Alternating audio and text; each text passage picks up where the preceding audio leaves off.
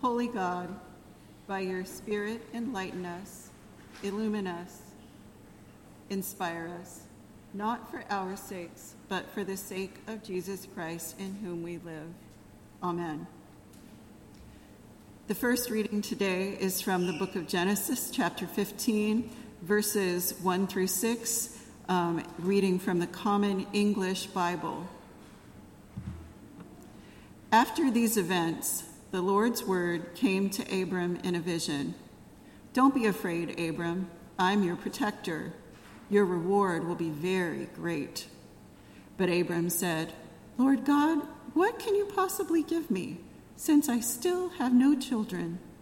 The head of my household is Eliezer, a man from Damascus." He continued, "Since you haven't given me any children, the head of my household will be my heir." The Lord's word came immediately to him. "This man will not be your heir. Your heir will definitely be your very own child." Then he brought Abram outside and said, "Look up at the sky and count the stars if you think you can count them." He continued, "This is how many children you will have." Abram trusted the Lord, and the Lord recognized Abram's high moral character. Holy wisdom, holy word. Thanks be to God.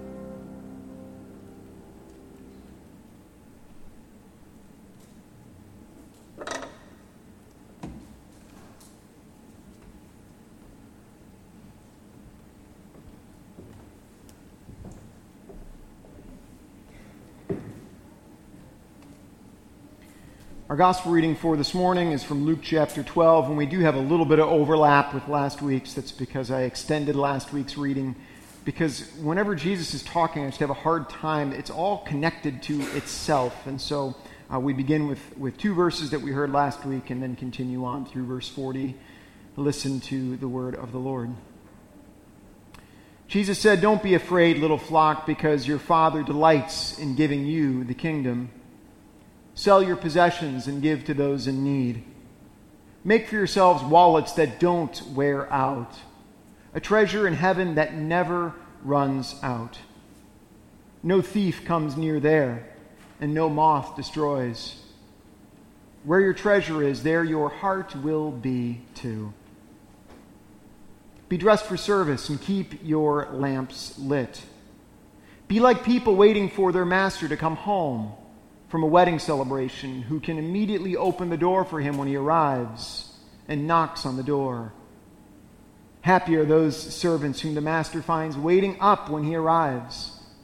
I assure you that when he arrives, he will dress himself to serve, seat them at the table as honored guests, and wait on them. Happy are those whom he finds alert, even when he comes at midnight or just before dawn. But know this, if the homeowner had known what time the thief was coming, he wouldn't have allowed his house to be broken into.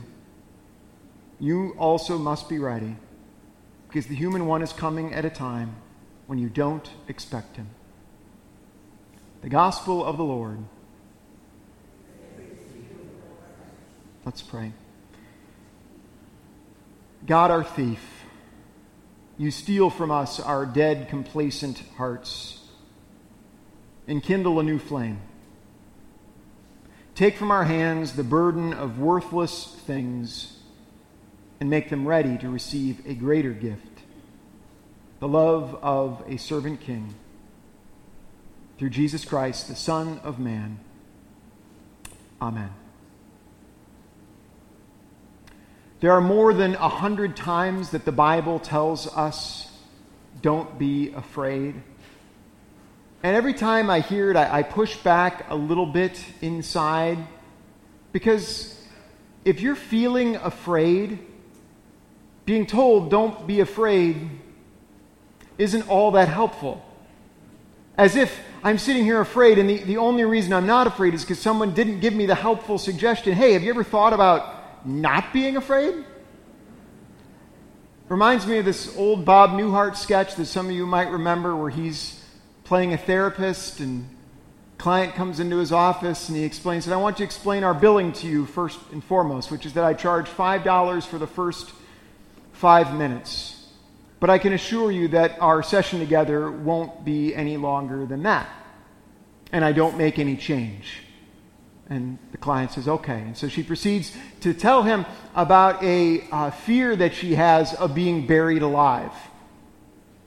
And Newhart says, well, has this happened to you? Has someone in your life tried to bury you alive? She said, no, but when I start thinking about it, I can't stop thinking about it.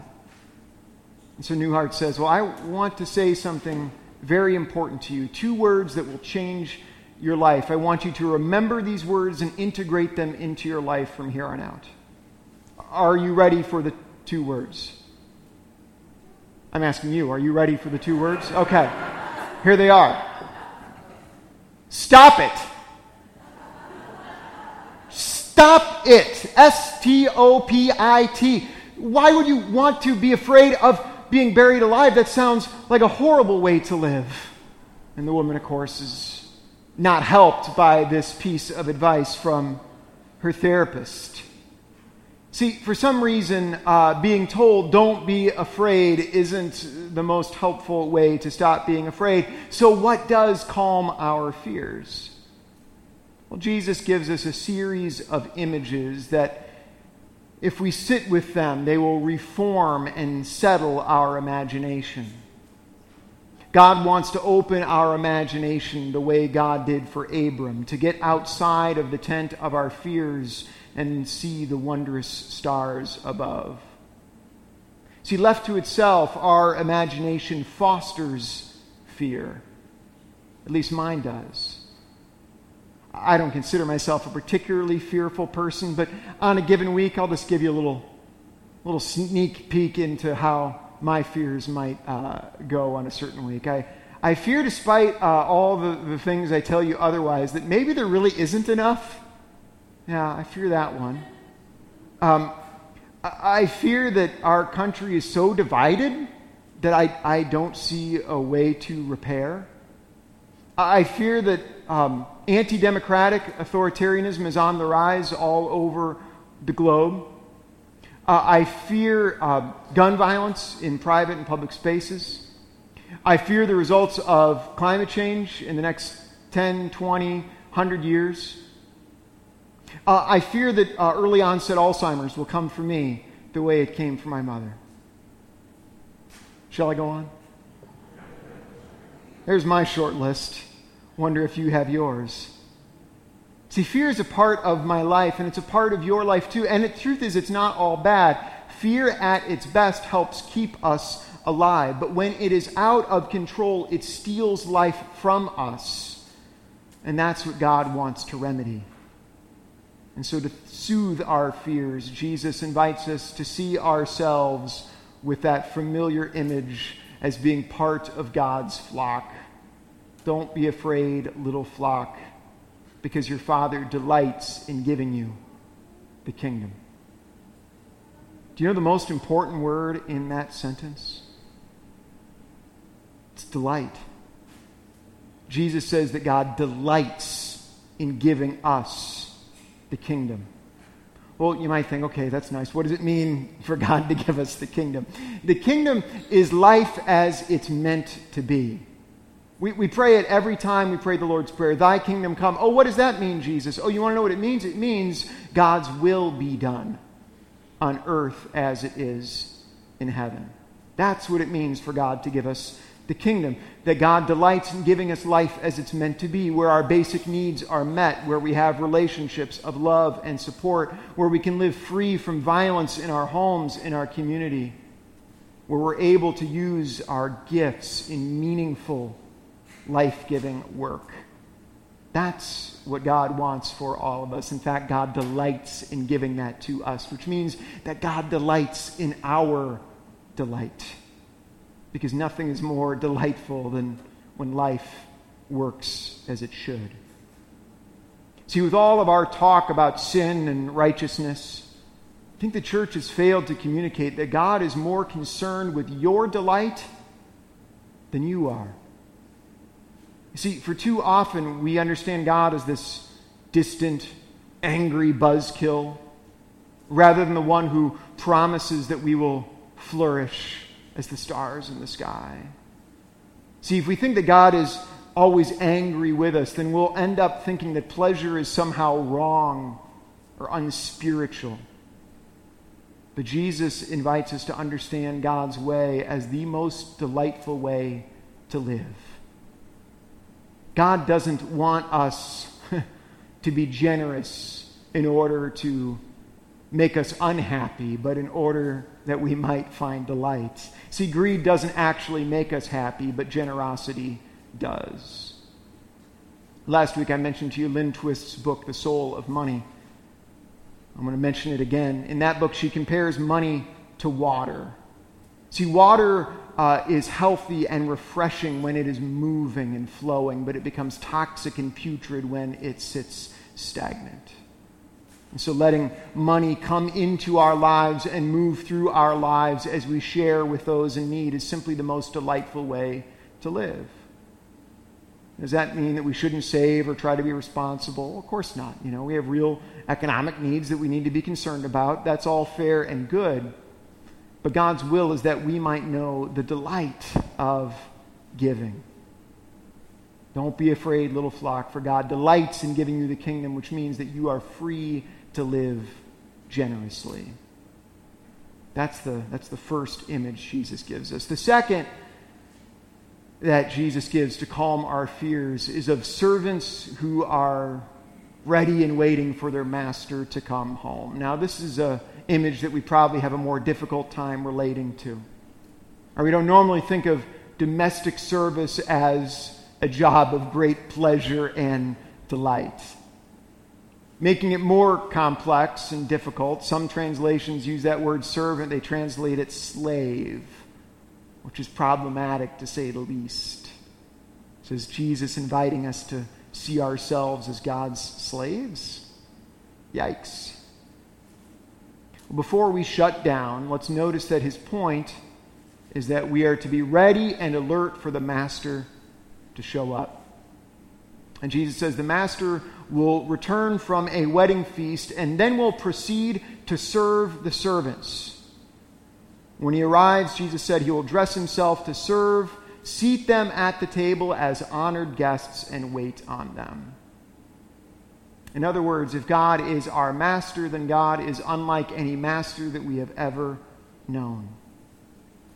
God is the master who delights in serving the servants.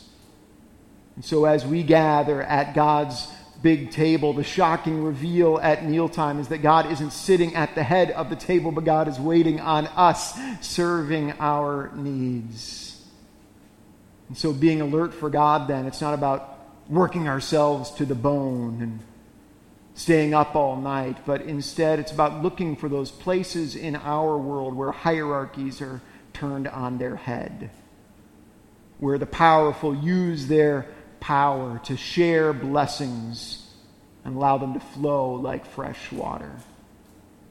For you Downton Abbey fans out there, we're to look for those times when Lord Grantham goes downstairs and puts on an apron and decides to serve Mrs. Patmore and Daisy and Thomas and the whole crew. Jesus says, when you see that, then you know that God is at work. In other words, our fears are calmed when we see power being used to bless those who are in need. And so practically speaking, that means being in spaces where justice is done. Whether that's at Catch Court here, that so many of you serve at, where women in our city who are trapped in a cycle of addiction and solicitation are not punished, but instead treated with dignity, where the judge treats them as an equal and blesses their lives, giving them a fresh chance to flourish. You see it in our food pantry, SOS Food Pantry here at Covenant, where so many of you use your retirement years to bring food to people who are in need. You see it at HM3 when you are blessed to create and serve and share a meal and then worship with some of Columbus's poorest residents. And all of this happens every month here at Covenant. And that's what you support when you give financially to this church. And if you want to be a part of any of these events, these glimpses where we get to see hierarchies turned upside down or we get to see justice served, well, we can make that happen. Just let us know. We do it every month. Love to have you join us. And when you participate in this kind of work, of course, what you find is that you are the one who is blessed. And for just a few short hours, your fears over all of the ways that our world is just a mess, those fears subside. Because you get to see that mess put back together again, if only for a short while. The last image Jesus gives us to soothe our fears is the most mysterious, shocking, and perhaps the most helpful. He says, if the homeowner had known what time the thief was coming, he wouldn't have allowed his home to be broken into. And you also must be ready, because the human one is coming at a time you don't expect him. The human one. This is Jesus' most favored way of referring to himself in the Gospels. Other translations say the Son of Man, but I love the human one because it communicates to us loud and clear that Jesus is truly and fully human. In fact, he is the archetype of humanity. And he isn't asking of us anything other than to be truly and fully human as well. And so following his way, this is the most human way to live. And in this strange analogy that he makes, Jesus, as the human one, compares himself as a thief who's going to break into your home at night when you least expect. Bet in all your images of Jesus, him as a cat burglar coming to jack your stuff probably isn't one that you're used to thinking about. But apparently that's who he is. And so what kinds of things do you think Jesus wants to steal from you? What kinds of things do you want him to steal from you? Well, how about your fear? See, being told to not be afraid doesn't make us less fearful.